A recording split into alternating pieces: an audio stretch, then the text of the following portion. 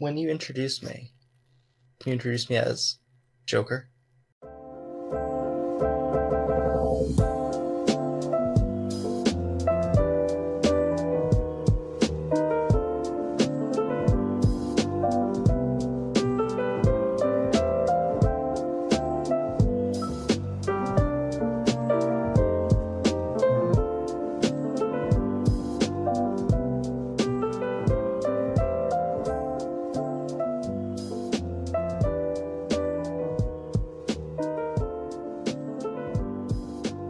Autistic Revelations, new episode. I'm over here with Withered Rose, aka Mac. So how you doing, buddy? It's good to have you. I'm doing well. How are you? Doing good. So just a couple of current events. It feels like the election stuff won't ever end. We'll obviously see the results in a couple days, 2 days. What's been on your mind, Bucko? Well, what's on my mind is what can the right do to win? Something that's become apparent with this election is there's a segment of the right that believes that political change can reverse a lot of the trends we're seeing, a lot of progressive trends that have been happening for the past 50 years. Destruction of the nuclear family, for one, the opening up of the borders, transgender ideology, these different things. And many were hopeful that Trump in 2016 would bring about some change, that if we just elect the right guy, then he can make it all better.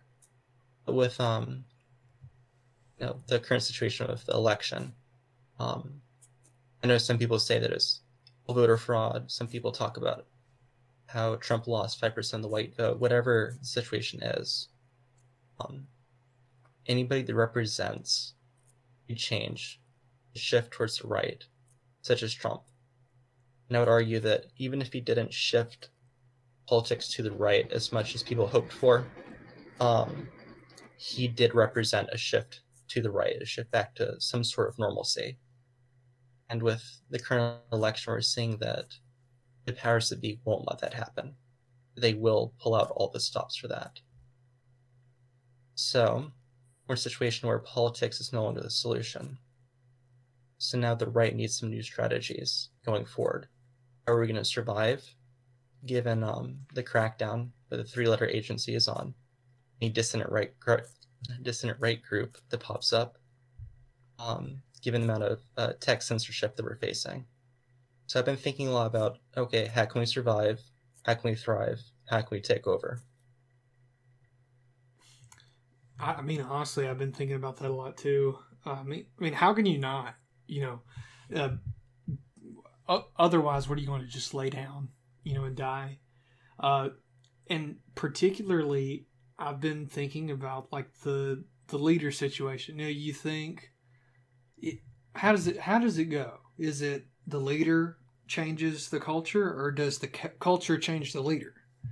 And that's why I've, in my personal life, people around me, I've been pushing a lot of masculine activities. And I don't mean masculine activities like go play football or anything like that. I've developed a group of friends that, I got one buddy that he's an amateur blacksmith. I've gotten into like woodworking, like whittling, stuff like that. Got another buddy that, he's started to keep bees, just like a bunch of like homestead types. And, that goes directly against the like pushed culture, a lot of stuff that, we produce. It's like, you could say, why do you do that? You can get what you want offline or from a store. But it's like, that's kind of what they want us to do. They want us to give up our independence, our soul. Like literally that's how you destroy a culture, is you sell off the aspects of the culture and have it produced by some faceless corporation, And obviously, like it's more than what we make and what we buy. There's obviously the cultural aspects, and you have like things like the destruction of the family, but most of it is not forced policy. Most of it is that sort of authentically developed culture. And culture starts from small scale and goes out, and it also it also comes from the top down. It's a candle burned at both ends, except it doesn't really destroy itself, but well, I guess it does. Whatever the fire may be, it turns it into that. But what I see is it's gonna have to be a battle. If we can't change who's up at the top, we have to change what happens at the bottom. And that's the only way it can move up. We may not be able to change the overall zeitgeist, but we can at least save ourselves, in a sense. And we can, we can save ourselves, and we can destroy them. We can steal from them, in a sense. We can take stuff from them. Like there's obviously like small things you can do, like change people's minds, that you interact with, make a difference that way. But besides that, I mean, like, I can't think of too much. I mean, what we do online is insane, too. I mean, like, we can reach people that, it would be financially impossible for people like me and you to do such a thing. There's a lot of people who create stuff like, podcast videos, live streams on YouTube, that kind of thing, and they're able to change people's minds, inspire people to do different things. And these are very important aspects of pushing the culture in the direction we need, because how are you going to discover something and want to do it if you're not inspired? That's exactly what it takes. And you don't have to be some big name guy to inspire somebody. It can be small. It can be something small, and you take your piece, you spread it, it goes farther and farther. And like that's what you got to do. At least that's the way I see it. For sure, it's culture is what's gonna determine politics. And that is going to be from a ground up and from a top down. I mean, like, look at how much Netflix, for example, has changed culture by selecting certain movies to promote, certain TV shows to air on, controlling what people watch. They can control what people think. So it is a battle of the culture. I think you made a good point about if we can't control who's on top, we can at least survive. And that is the way I see things going forward. How I see it is that things are going to continue on as they're going on. Things are going to get worse on a national scale and on an international scale. That we are not going to be able to oppose powers that be on that kind of scale with equal force.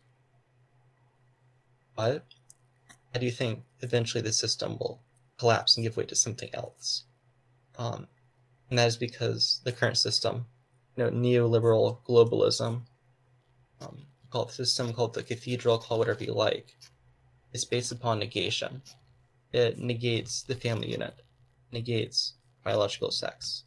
It negates reality of race, negates religion, all these different things. We're talking about how it negates the very natural way that people used to be, where we made our own spoons and furniture, right? It used to be very, local, it's very handmade. People could point to something and say, I made that.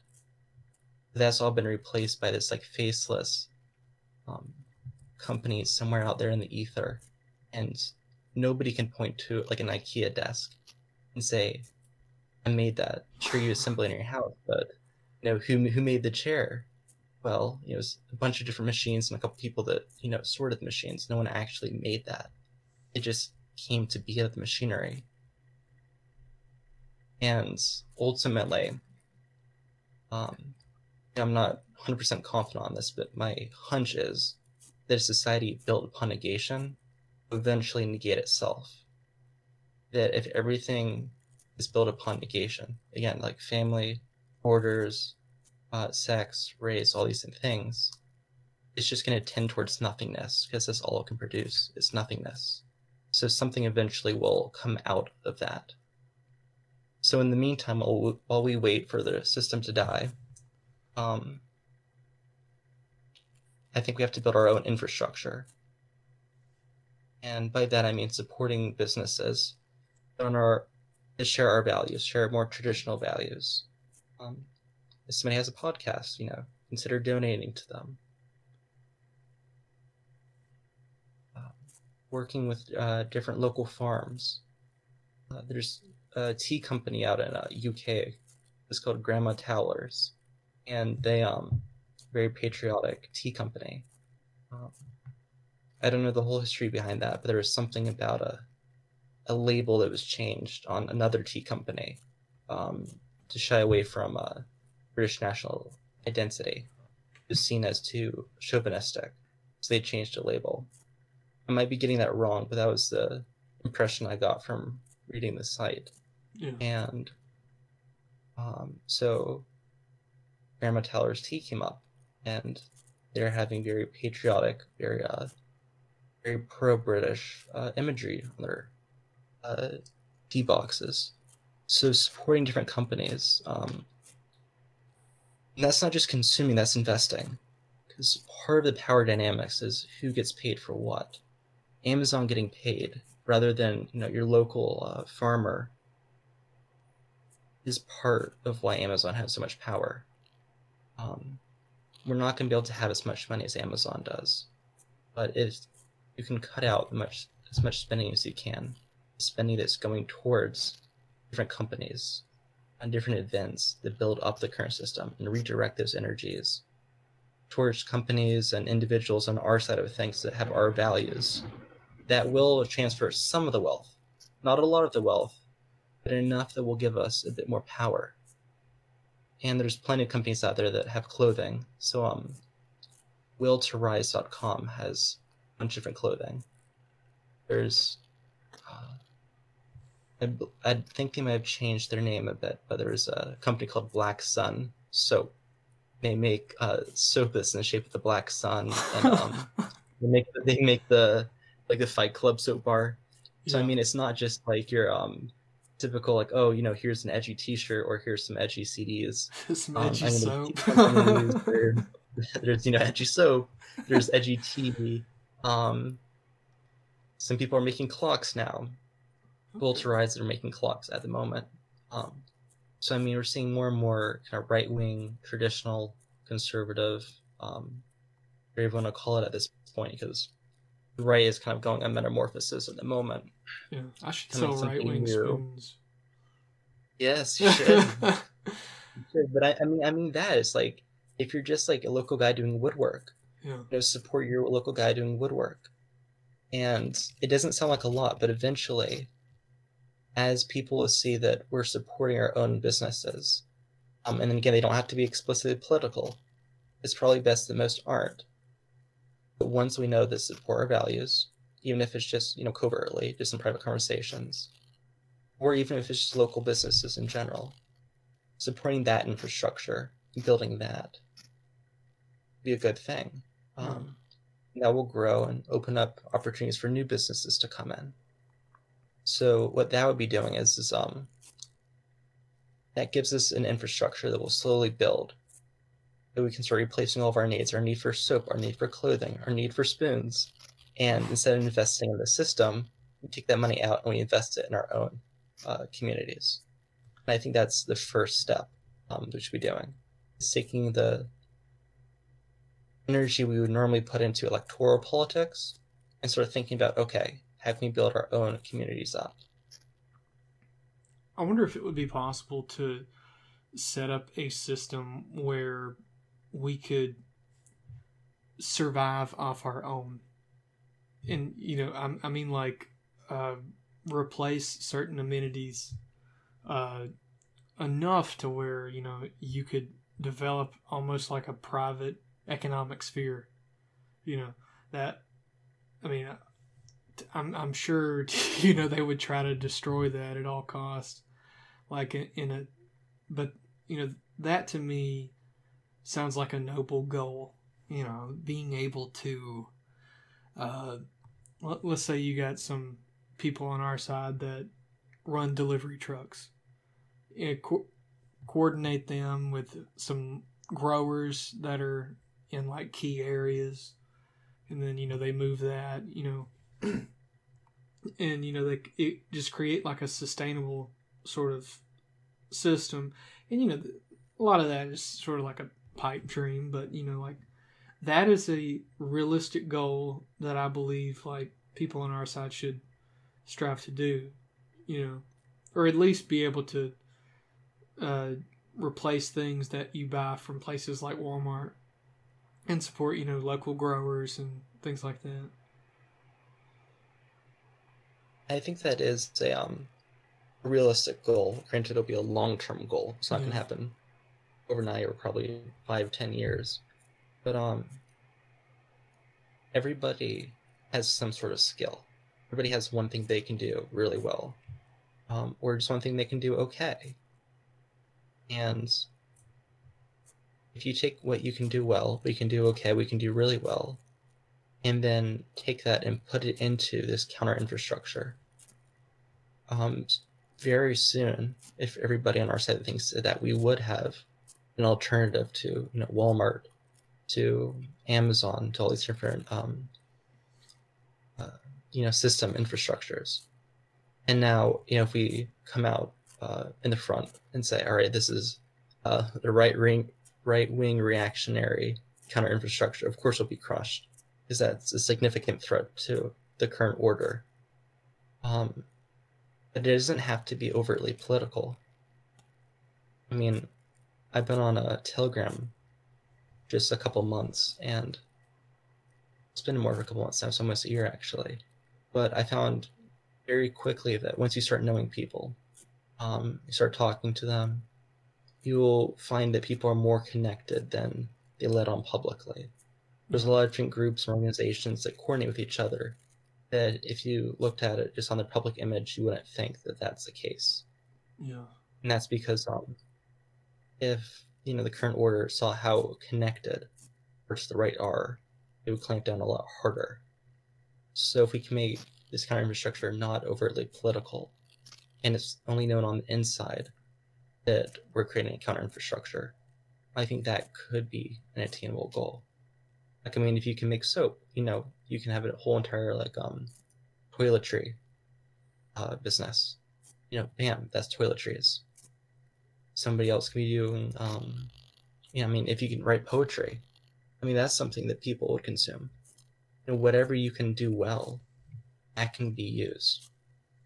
And a lot of people think that if I want to contribute, to a political movement, I have to do a podcast, or I have to write articles, or I have to run as a politician. Any activity you do can be part of it. Whatever you can produce, whatever you can, if you have a skill or if you have a product, that's part of the counter infrastructure. I guess, like, ideally, we would be able to centralize something like this. But, obviously being dissident and living in a country like America, we constantly have three-letter acronyms that try to cause destruction. But I guess, like, you're saying, still that type of thing too would have to be underground, which, I mean, that's the whole reason why secret societies have always been formed, you know. And you know they still are formed. I mean, like I know people in, like, I guess you could call it secret societies, but locally that have groups that talk about strategic things, some political, some not, and you know people don't know that they exist, you know. But you know that's I think that's a key part of male community. You know, you need that type of thing, and it's natural for, you know, us as humans, and not saying like it's some sort of dark secret kind of thing, but you know, like that is a aspect of trust. You know, you have those that you trust, and it's not the business of anyone else, you know? Right. You know, it is going to have to be secret. And, you know, ideally, if everything goes according to plan, it will present itself as a counter infrastructure only when the current order falls. Yeah. And I was thinking, I'm talking about secret societies. I was thinking about an article I read maybe a month ago from the website Orthodox Ethos, and it was talking about how priests did confession in Soviet Russia, where it was very dangerous to be a priest, let alone to be a serving priest. And basically, priests wore their vestments underneath their street clothes. As an Orthodox church, the vestments are part of doing confession. You need to be wearing certain vestments during confession. And what they would do is priests would meet up with you know, the faithful.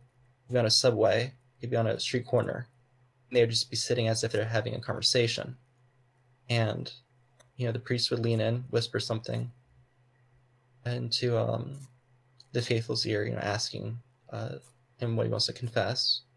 And the faithful would go on talking about his day and would completely ignore it, and then would slip into that conversation the things he's dead. Huh. And it would sound like they were having just a normal conversation. And sometimes they would even to pretend to be a little bit drunk, so that would be easier to do these things. And this went on, and this is how a lot of confessions were done in Soviet-occupied Russia. That's really interesting. It is. I never knew about this. But I was reading this article. It's like, wow. And you think that, you know, having some secret society, some secret underground something is like this pipe dream. But there it was done. And there was no central organizing done about it. There was no, you know, underground Orthodox HQ, you know, underneath in some bunker in Russia that was organizing all this stuff. Yeah. It was simply, you know, before things got really bad, the local priest talked to his flock. And there was this common agreement that nobody would talk. Nobody would say anything about it. And there would be new converts at the time, but they were very wary, and they were very cautious, and they had what we would call very thorough vetting. So it's, although on the face of it, you know, we haven't faced real oppression in America like the USSR did. And God willing, we're not going to face anything near that. So to talk about these things, saying, okay, we're going to have an alternative company for this, then the other, so that way we can be completely economically independent. We're not going to be spending our money on the systems infrastructure and have our own infrastructure. That sounds like a really lofty goal, except things like this have been done throughout history. When people are put under enough pressure, they can do this, and they will do this. So it is possible. You know, I mean, it's strange. That sounds way better than than having like a bunch of Telegram groups. You know, just randomly meeting up and then like acting like it's a normal conversation, then slowly slip in like, "How did you see old books? Oh my god! Did you see that video? Oh my god. But yeah, we should meet up, but I think we would have to have like color coded cards and show particular ones. Like the blue is I'm one of the fellows, and then red is like somebody's watching me go around the block a couple times. Which like I don't think we're necessarily in any groups too extreme that would warrant that, but it certainly feels like it. Yeah. Which that's sort of weird. Like Right. the fact okay, if it was anything else, feels like if we were a Star Wars fan club, we would have already all met up. Yeah. But just the fact that we are in the same vein as things that have been targeted before. I guess it's sort of like when you see the cop lights behind you, and you're not doing anything illegal, you still sweat a little bit. Yeah. I guess it's like that. I don't know. But yeah. I mean, I'm not really into any of those groups like Pacifist or any of the. Which, it's funny that we're so. Not, I guess it's strange that we know about those groups, and I'm talking about like the really insane ones, Mm-hmm. And it's just like there are crazy neighbors, like we distinguish ourselves from them, but just because they're nearby, it ruins it for everybody else. Yeah. But at the same time, it's not like we could talk about everything we talk about on Twitter or on Facebook or anything like that. We maybe it would have been possible in 2006, but now it's just what we got to do, which is ridiculous, honestly. Well, if you're talking about ridiculous, you're talking about some of the people, the more extreme side of things. We used to have free speech in America to the point where in 2002, of all people, James Mason got invited to speak at multiple universities. Got invited by the faculty to talk about alienation. Oh my gosh. I mean, so if you think about back in the day, we could have so and so on YouTube. Things used to be that free. Yeah. The people on that side of things were invited not by students, but by university faculty to give talks. And now we're at a point where to say something that, sex is real, or, to say that I'm proud to be British, to say these things, you'll be chased with pitchforks and torches.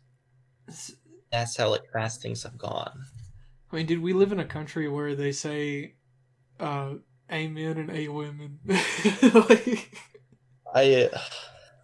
I honestly thought that was a dad joke when somebody said that. I was like, dude, okay, that's clever. I showed I showed my parents the video, and they thought it was like a parody, like one of those edits. When they were laughing, I was like, no, this is real. And they're like, yeah, what? It's like, yeah. Look where it came from. Look at the name of the tweet, and then it goes from laughter to oh gosh, this is this is our country. I mean, it's going by so fast that there's people I know, college age people that are very much on the left, except 2 years gone by, and all of a sudden, all the people they watched on YouTube have all been canceled. What they thought was left doctrine, they are repulsed at what the left's doing now. I mean, there's been a couple of TED Talks, and everybody knows this is coming. You know, it's classifying pedophilia as a sexual orientation. Jeez. There's people that, I mean, there's been multiple TED Talks on this, and there's been a couple articles from, you know, the national media talking about how, you know, there's a difference between people that have the orientation versus those who act upon it. And all this, you know, disgusting stuff is there's people that used to be, you know, fairly, you know, doctrinary LGBT people. You know, look, everybody should have a right to marry who they want. Now they're looking at where that is going, and they're saying that pretty soon they're becoming the right wing. Now they're still, you know, of course, leftists, except that's how fast things are going. Somebody that was a doctrinary leftist 2 years ago is now seeing themselves on the quote unquote right wing of things. Well, I mean, honestly, that's how it works. You know, if you don't move to the if you don't move with progress, you become the right. Yeah. You know, I mean, shoot, just some of the ideas that we have. If you bump them back 200 years ago, we would get laughed out of anything called conservative. I interrupt this program for a word from our sponsor. Chuck Yeager here. Old soldiers never die, but neglected batteries do. That's why I feel better with a Delco battery under the hood. Sealed tight and maintenance free, with plenty of startup power to handle cold winter nights. Delco batteries and deep cycling Delco Voyager batteries. Land or sea, they're maintenance free. And now get up to $5 rebate on all Delco batteries. See your AC Delco retailer for details. But act soon. This offer ends December 19th, 1987. We were talking a bit about you know, how fast things are going in terms of the restriction of free speech.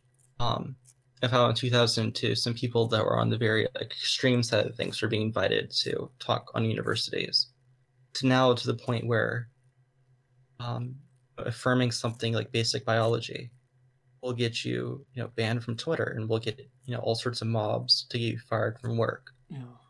And where things are going, not only is free speech going, but things that used to be doctrinaire leftism 2 years ago is now getting dangerously close to you getting canceled. So not only is free speech going away very, very fast at a rapid rate, but what you can be penalized for is increasingly becoming very large. You used to have to only advocate violence to be kicked off of social medias. Now, almost anything can get you kicked off. Yeah. And, you know, I feel like things were at least sort of normal during Obama. And then, like, man, you know, like, when Trump got into office, or at least right before, that's when things really went crazy. Like, to the point where, like, I guarantee if it gets to any, like, semblance of normal sometime in the future, they're going to look at, like, that year and try to figure out exactly what happened. You know, like, was there some kind of infiltration, you know, something like that. Because, you know, I was talking with my neighbor, and this is like an old school leftist guy, you know, Southern Democrat.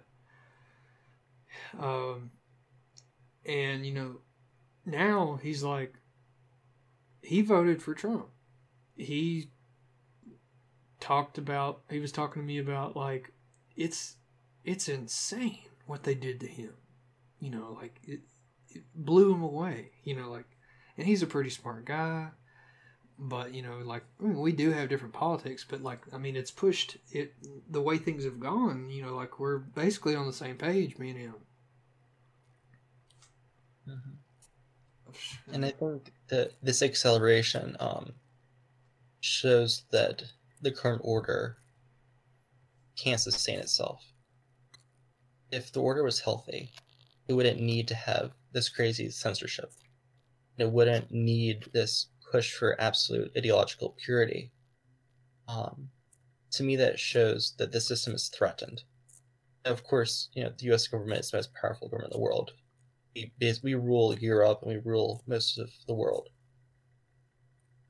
But a society a government that had stability wouldn't need to be pushing for all sorts of censorship.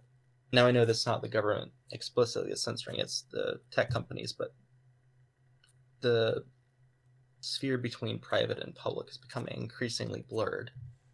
A healthy society, one that had popular support, wouldn't need to have this very enforced ideological purity. It could tolerate a diversity of beliefs. But to have, people going after leftists, there was a standard leftist in 2015 being attacked by a standard leftist in 2020 as right-wing or reactionary. That shows that the current system is weakening, and thus the demand for ideological purity, and thus the demand for censorship for any dissident voices, even if that dissident was somebody normal from 2008. A modern from 2008, again, would be somebody on the far right, according to the current media establishment. Yeah. And that, I think, underscores the need for us to create a new infrastructure, is that if things are going this way, I'm not saying things will, change in the next year and the system will fall, but I'm saying that as it's weakening, we have to be ready to replace it. And that doesn't mean that, all of a sudden one day you're going to wake up, there'll be gunfire, all the cities are on fire, and then, there's our hero riding on a white horse that brings in a new, brings back Constantinople. I'm not saying that. The USSR collapsed, and you didn't have, massive riots and massive, fire burning. Well, the regime became too weak to sustain itself, and a new regime came in. And we need to be ready for that. That's why we need to have infrastructures as this regime is weakening. And I think, we've been talking about the demand for ideological purity and the demand for censorship shows that it's weakening. If it was strong, it wouldn't need to do either of those things. As it weakens, we need to have infrastructure that replaces that when the time comes. Yeah. If I were to guess, if I were to assume something that we need to have established, it would at least be, a couple of alternative modes of communication. And I guarantee the next 3 years are going to be the most important in terms of developing those infrastructures. Like, we definitely need to, it's Moneyball time. Like, you gotta invest. We have to build something, that is going to be able to take advantage of what we're about to see. It's obviously a huge transitionary period, and like you were talking about those skills that everybody has. Put some money into it. Put some practice into it, time, and hone those skills. Whatever you have, if you're good at organizing, hey, practice organizing. It doesn't matter what it is, and that's what we all need to do. Just find something. You got to be useful, because like what they're literally programming all of us to do is to be useless. Even, like we were talking about before, like even the degree systems nowadays, they set you up for the bare minimum. If you want to be good in a field, you got to go the extra mile. It's more than what you're just taught.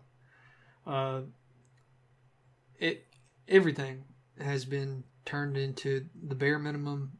You're basically useless, and there's no way that that's not strategic. Would they be dumb enough to create a workforce which is able to become independent? No, they're smarter than that. Absolutely. Everyone that's listening right now, you have a skill. I don't know what that is, but you have some skill, and that can be used. That can be used to build something. And like you're saying, Alex, these next 3 years, maybe it's 5 years, but it's definitely within the next 5 years. It's going to be very crucial. None of us know what's going to happen under the Biden administration. A lot of people think there's going to be a very large crackdown on the internet, a lot of different censorship. So we have to act fast with organizing. We have to get to a point where we're off the keyboards, we're off our phones, and we're there in real life. And we're getting together.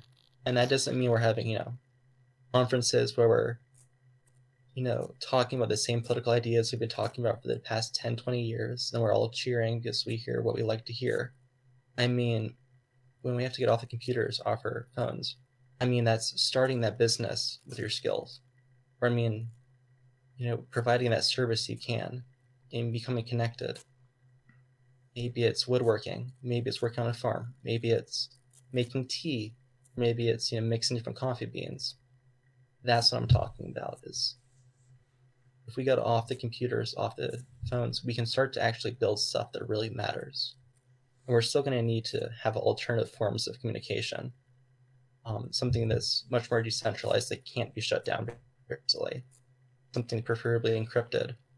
That way we can coordinate between different businesses. But now's the time that if you have a couple hours in your day, if you have 30 minutes in your day, I mean, you have YouTube. You can, you have all these tutorial videos of how to do different stuff. So even if you don't have a skill, you can very easily learn a skill. Yeah. Now's the time to do that. Now's the time to learn. Now's the time to build. Go to libgen.rs and download PDFs on how to do stuff. Like I learned how to make a spoon from a PDF. Amen. Amen. LibGen, that's the gospel I preach to so many people. Whether it's online, whether it's in person, you can find almost any book out there for free. Yeah, so many different formats. Dude, that was a godsend. I've been like sending that to so many people. Like, it's so useful. And you can find basically everything. Anything that you can find on Amazon, you can find it on there. Like, you can search the ISBN number. It don't matter. I used to use archive.org to find stuff, but LibGen looks... It makes archive.org, if it goes to like a big library, imagine like a giant library. Archive.org is like one aisle of books. LibGen is the entire library. Yeah. It's a world of difference. And now, since what was the archive is like shutting down all their books, they got rid of like most of them. Now you can only rent them, which I don't know how you rent a PDF. But right. but like, yeah, LibGen, you ain't gotta worry about it. It's got a Russian host, so just download them. You'll be fine. I got a tablet. I've been loading that MFer with them.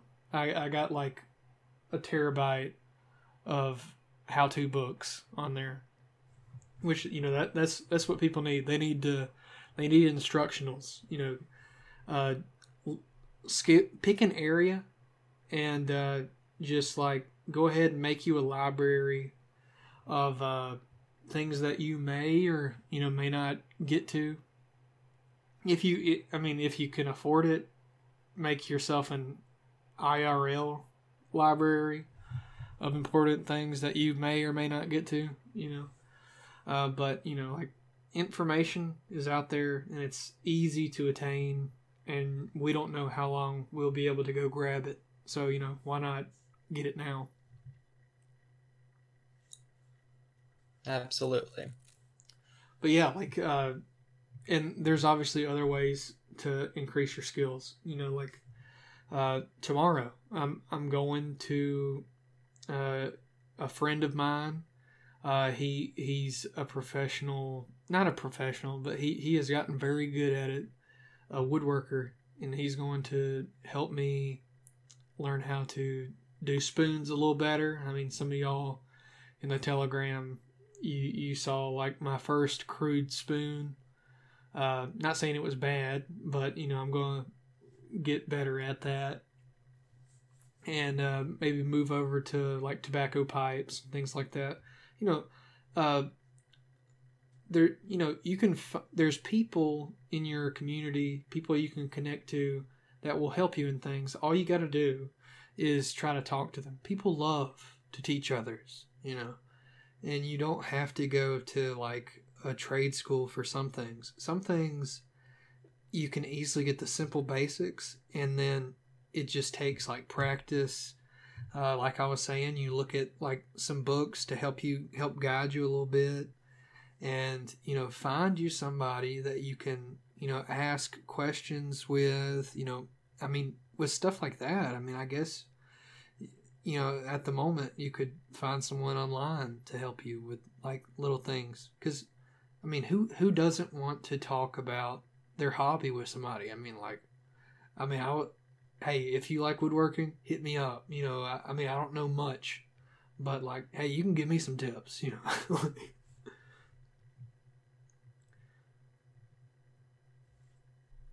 People love giving advice. People love helping each other out. On a couple months ago, I had some Latin homework that I couldn't figure out, and you know, none of the people from my Latin class were available. So I just, you know, hopped online and I entered a chat and I said, "Hey, does anyone here speak Latin?"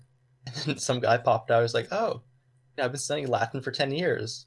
And then we started talking. He started, you know, giving me a whole entire lesson, an hour-long lesson. And, you know, I didn't have to pay him, because when you find people are interested in what you're interested in, you're going to gravitate towards them. And, you know, like you were saying, people love to teach people stuff. So there's, you know, just go outside and make some friends. Just ask somebody. Yeah. And, you know, a lot of people, I mean, dog on Facebook. I mean, it's very useful for that kind of thing. It's very easy to find local communities with stuff like that. Now, obviously, don't make it easy to connect one account to another. Don't put your phone number on Facebook, especially if it's the same one that's on Telegram. Use like burner phones for that kind of thing. Just make it to where if you're going to put your personal stuff on something, don't make it easy to connect it with something else. But like, you know, they're still useful resources. Otherwise, I mean, there's other ways to find stuff like that locally. Go to, you know, a local church, ask around. Those are like simple community centers. Some of y'all are still under like really heavy coronavirus stuff. I guess you know, like the Facebook route would probably be better nowadays. But like, you know, these are very important things for people like us. You know, I feel like most of y'all are sort of on the higher end of intelligence. You know, definitely attempt to reach out locally and develop, you know, like a couple people who are at least on the same level as you, or higher, more ideally. And, you know, like people with your skill, you know, like, or something like that. Or if you don't have a skill, I mean, look for something. You know, if you try it, hey, what's wrong with that? You mean, if you try 8 things and you don't end up sticking with it, you'll be like me. Hey, I'm a jack of all trades. You know, I can do 12 things kind of good. You know, I mean, it's better than nothing, you know. But never stop looking. Never stop trying to find that niche that you can stick in. You know, some people, it took them until they were like 60 to find what they wanted to do for the rest of their life. But it's worth it. You know, you might not make a living out of it, but, you know, at the end of the day, what's so bad about having a really fun hobby?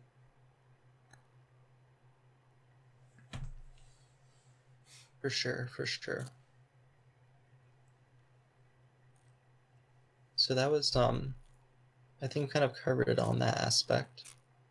There's 2 routes I think the right has to take in order to survive, to be able to come on top eventually sometime in the future. And the first is what we were just talking about, is create a counter infrastructure. Yeah. The second is to weaken the enemy's infrastructure. And what I mean by this is not to do something stupid, something illegal, there's that can be taken the wrong way. But my model, my template for this is the Journal of Nature ran an article.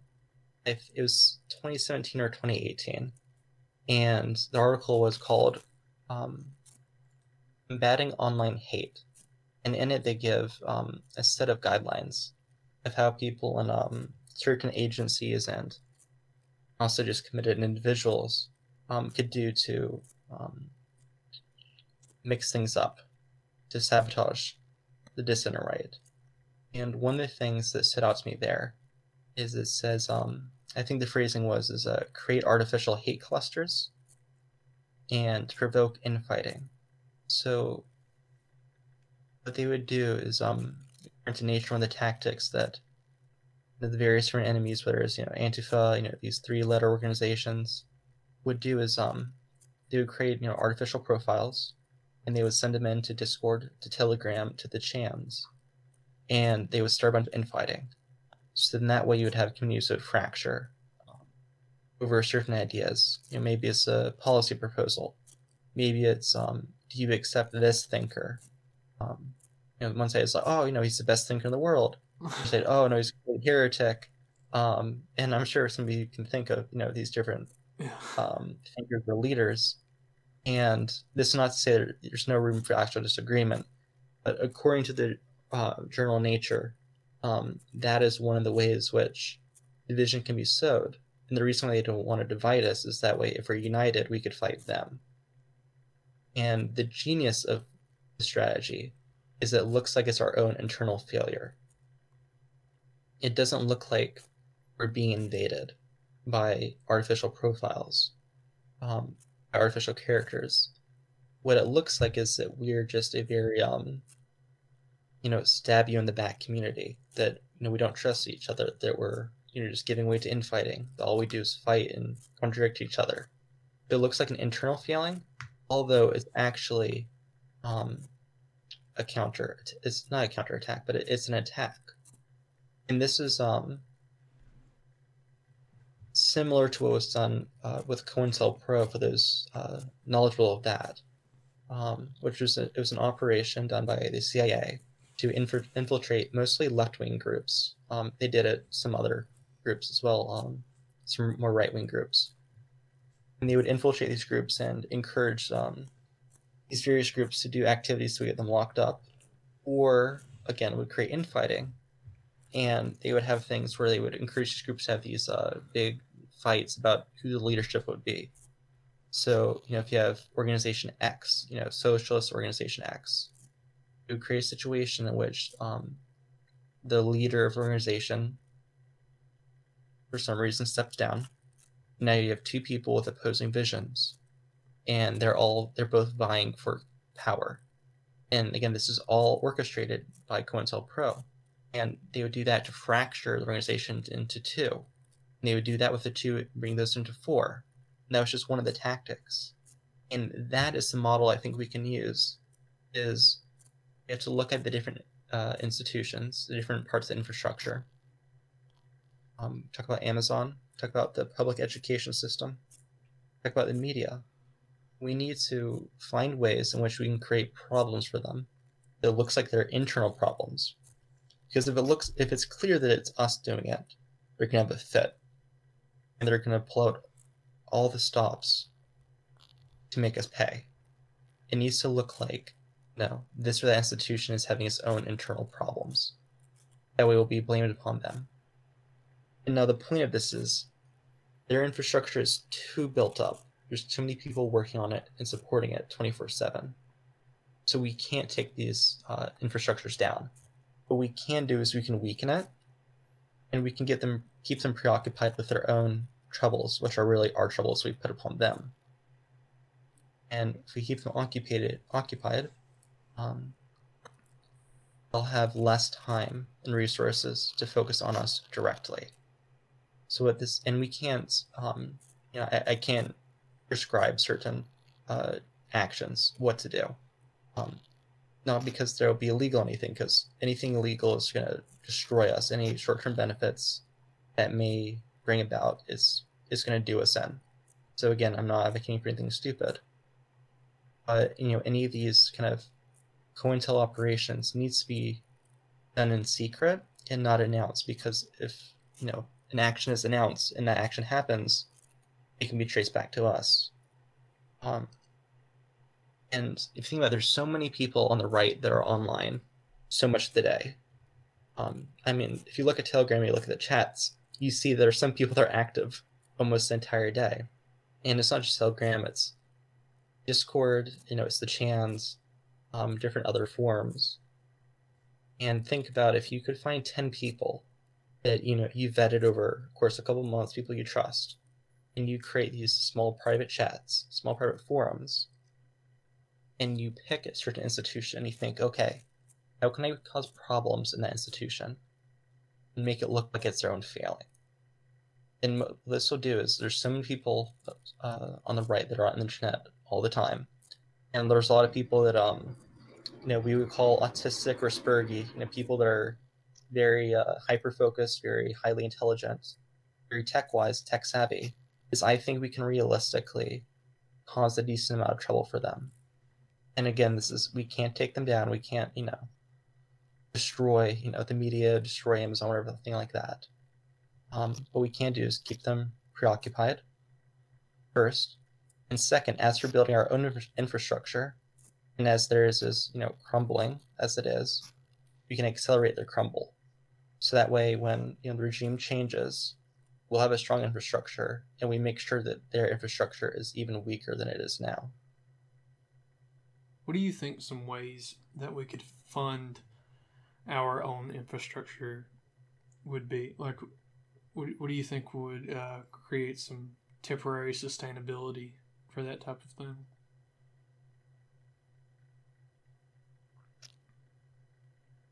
At the moment, it's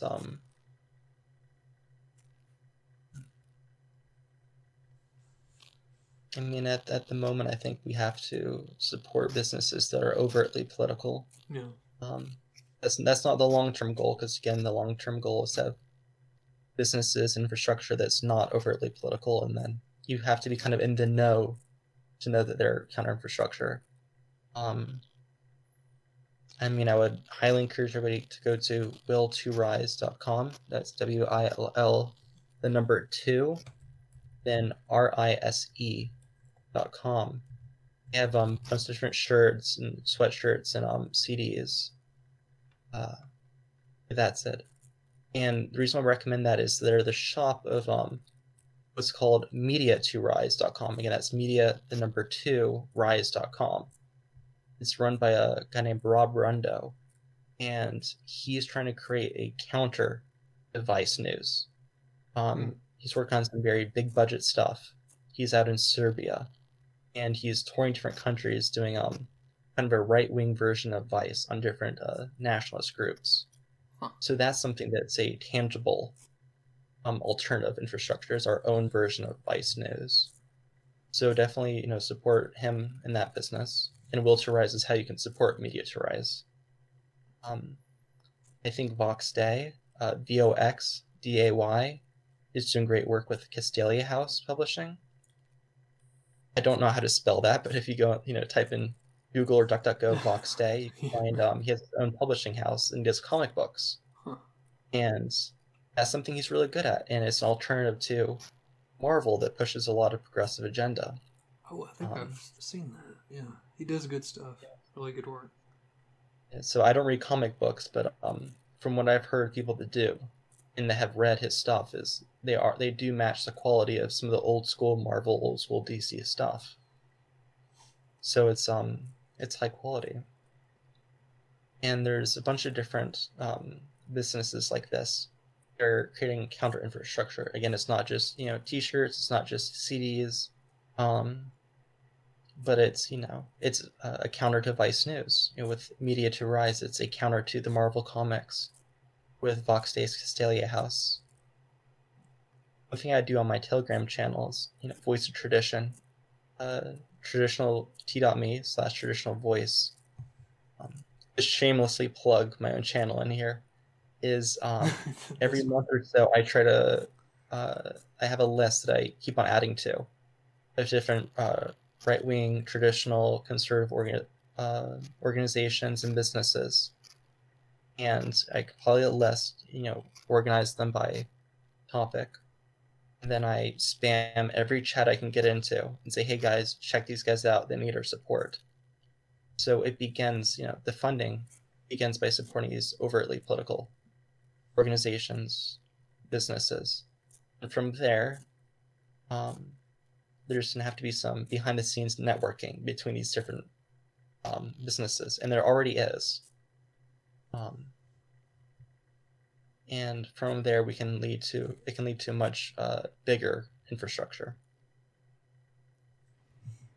We need to establish a pool hall or something. Like obviously, like it would be great for one of our guys to, I guess, secretly have like a couple brick and mortar stores, things like that. I mean, it's one thing to and not discrediting any of that at all, like the online stores, but like something that you can go to. And obviously you could not be explicit with your views. You wouldn't be able to allow the support to even be explicit. But like we were saying earlier, like we don't know how long we will have the online aspect available to people on our side. And I would, I don't know if any of those businesses will hear me, or even if like this would be good advice for them, but like they really need to look in ways. I mean, it'd be great to have like if I had a brick and mortar store, I would have like a mirror, like not a black market dissident store, but essentially something like that. You could probably share materials through each channel, and like develop some stuff like that. I don't know. I always try to sort of think of ways in things in that aspect. But then again, like a post-corona world, online is the way to go. Which is going to change. Yeah. Which is sad, but in a way it's good for us. Right. But that kind of stuff's really interesting. But what do you I was thinking of like the ways to sort of attack their side, and besides like illegal stuff. I've joked around about like attacking Big Spoon, and or like messing with the ad algorithms and stuff like that. But like we could, like, and you would have to anyone listening who tries it would obviously have to do it independently. But like, hold on one second.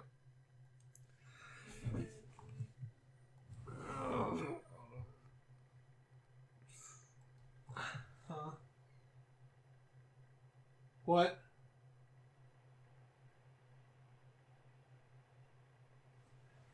Okay. All right, I might have to wrap it up in a little bit, but yeah, okay. Like there's a lot of people would have to do it like independently, and be able to sort of it's basically the same way like the CIA does it. If you get caught on this covert mission, you don't exist. Right. Like you're gonna have to chomp into the cyanide pill. Like you don't belong to us. Well, any of these chats, any of these like small groups. If I said 10, it could be less than that, but probably no more than 10, because you want to know everybody kind of personally. Mm-hmm. Is these operations don't happen. These people don't exist. That's true. These things can't exist. And of course they do, but I mean officially. Yeah.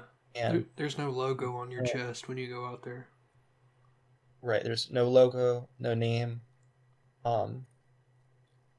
You want to being known is defeat. Ideally, nobody should ever know who you are or what you're doing. Mm-hmm. Now there are times for logos and campaigning for this or that brand, but that's not like what we're talking about here. And again, with like you're talking about brick and mortar, is there are brick and mortar stores and